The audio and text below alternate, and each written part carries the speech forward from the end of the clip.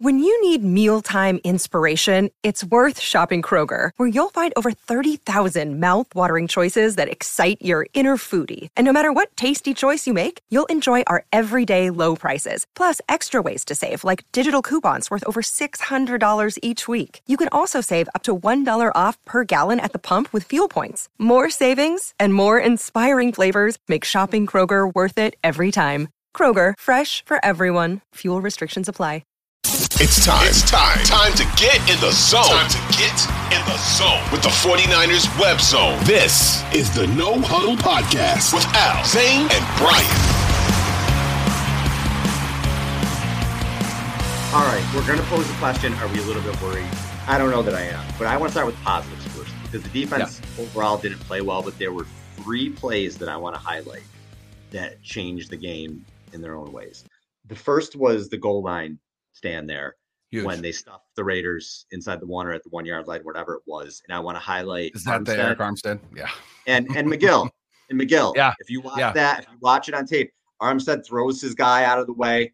McGill is coming around from the back because he gets pressure in there. And they both kind of make that tackle for the stop. That was a gigantic play. Because if the Raiders score there, Niners probably might not win. Who knows? But that was gigantic. The other one was Kerry Hyder getting his arm up and batting the ball, and Drake Jackson coming down with the interception, which led to 3 points. And then the last one was obviously Nick Bosa getting the pressure on Stidham that forced him to throw the bad ball. He bull rushed Colton Miller directly into him as he was stepping into that throw. Because here's the thing, that would have been a completion. That might have been a touchdown for reasons that we will get into in a second. But that was humongous. Outside of causing an interception, that was huge. That was huge. It was huge. It was the biggest play of the game. And those were the 3 plays. They were 3 huge plays. They were 3 terrific plays that changed the game. And you need to make plays like that to win in the NFL for a defense that's usually dominant. But in this game, I was like, did Jim O'Neill get in the booth? Did Eric Mangini sneak into the stadium? It was from the kickoff. I was like, what defense am I watching? I saw a thing where both said they said had like 10 pressures. I didn't see they had really any pass rush. That's why some of these PFF stats, I'm like, okay. But, I mean, Bosa has been unbelievable. I'm not saying he's not, but this certainly wasn't one of his best games overall. And I don't think he would say it was either. No, and he actually said, and good on him, he said after, the NFL will humble you 100% of the time. 100%. And I'm looking at this as I hope that it's 100% of the time.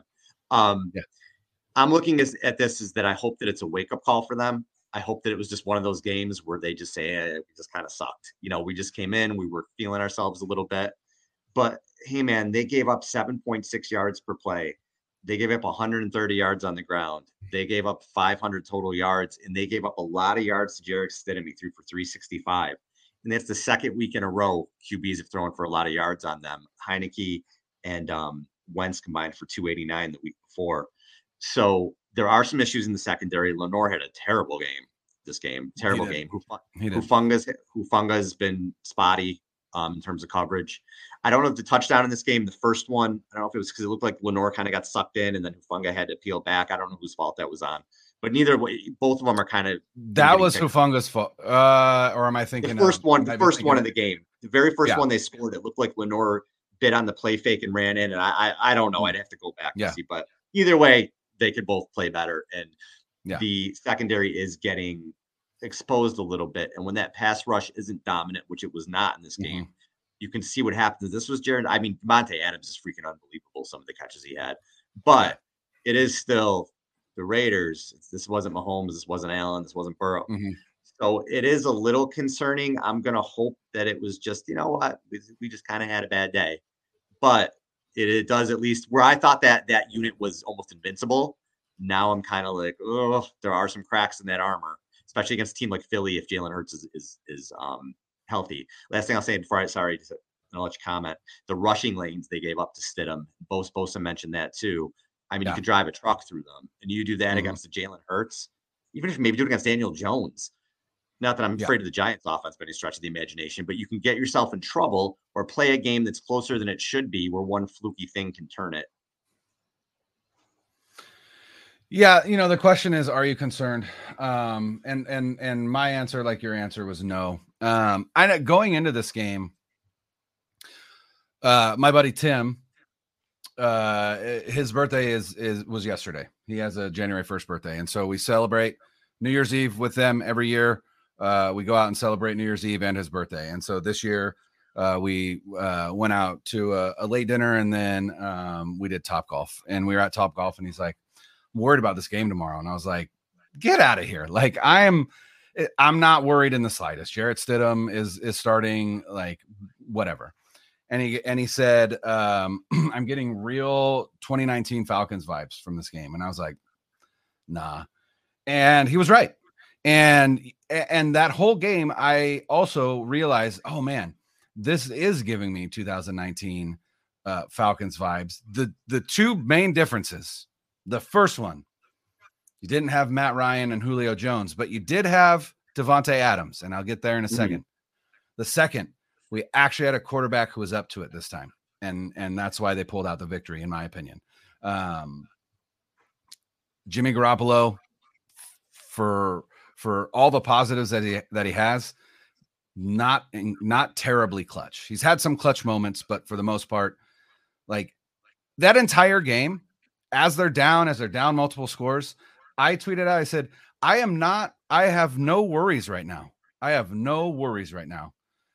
That Brock Purdy can't lead this team to a victory today, even down at as many as 10 points. Here's the one thing that concerns me, right? And I'm trying to look it up now. I did not.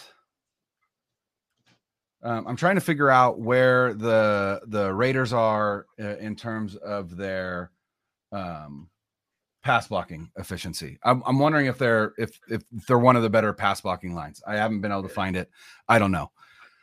Like you said, this defense is built and predicated upon the D-line creating pressure in the face of the quarterback. Mm-hmm. This defense does not work if you are not getting pressure on the quarterback.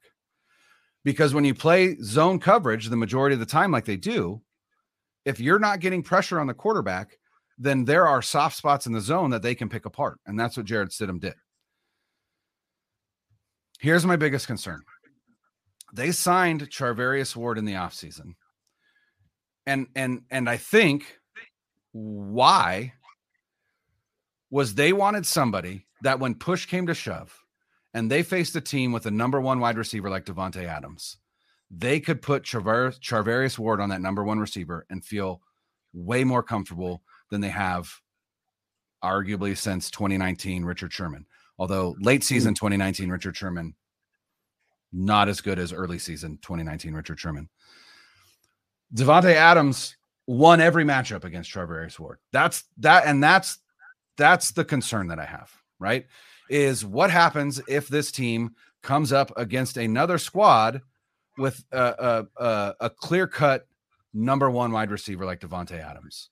Now, if you look at the NFC playoff picture, it goes Eagles 1, Niners 2, Vikings 3, Buccaneers 4, Cowboys 5, Giants 6, currently Seattle Seahawks 7.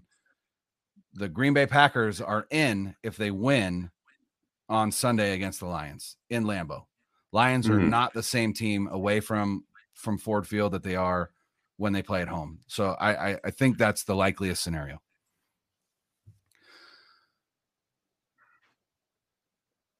A.J. Brown and the Philadelphia Eagles are to me, are the only ones left, because Justin Jefferson is a true number one, but they don't have anything else. They can't run the ball. Adam Thielen is a shell of himself. Yeah, I'm not afraid of TJ Hawkinson, right? Like, I'm not.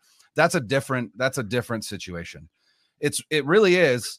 A.J. Brown and the Eagles are really in the NFC the only team that really poses that stud number one wide receiver, where if they can't figure out a way to stop him, that might derail the defense.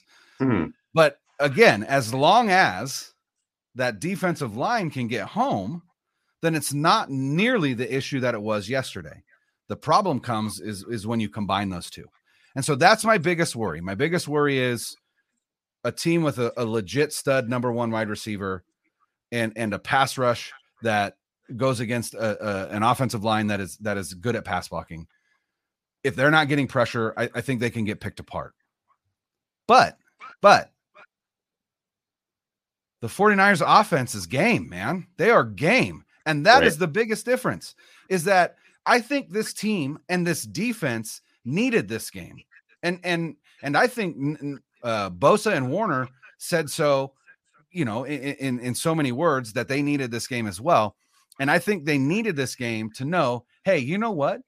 We're going to have off days. We haven't had many. In fact, we could argue we've only had 2.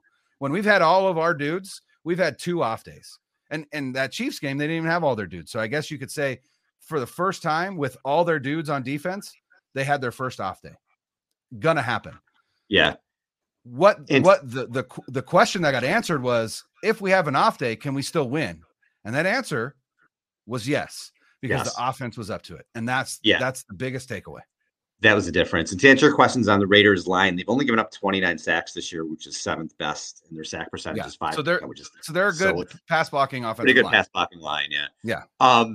But yeah, so the Niners, 2 of their last 3 games, they've given up 2 of their 3 highest yardage totals of the season. They gave up 500 yards, which is second most. Kansas City had over 500, and then 349 to the Commanders, which was the third most. So. And 349 is not awful. It is not. No, but for them, it was their third highest. No, I mean, you take that. But but like you said, the last 2 games where they've given up a lot of yards, they've scored. They've put up 74 points, 37 each. So as long as they keep doing that, they're going to be fine. And again, as much as there were some things in this that can make you say like, that was a little scary, I think the takeaway from it is, like you said, the offense can answer the bell. The quarterback can answer the bell.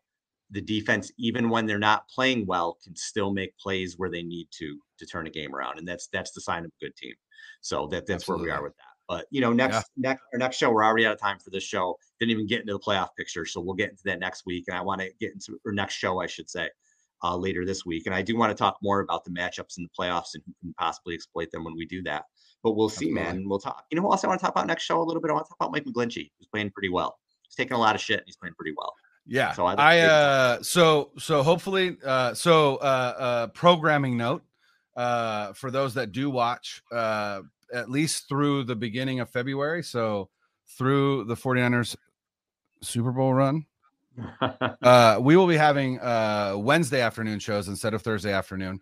Al's got to root on his son, and on Thursdays, but our hope for Wednesday is that we have Brad Graham of the SF Niners on. I've reached out to him. He's my O-line guru. I learned most of what I know about O-line play I know from him. So I'll be a perfect question for him.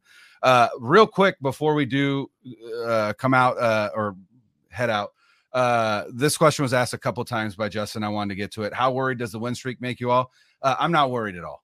I mean, is it difficult to win that many games in the NFL? 100%, but they're not doing it in fluky ways. Like if they were, then I would be a little bit worried. Like, well, they've won 10 straight, but like the Vikings, where it's, they have a negative point differential or whatever.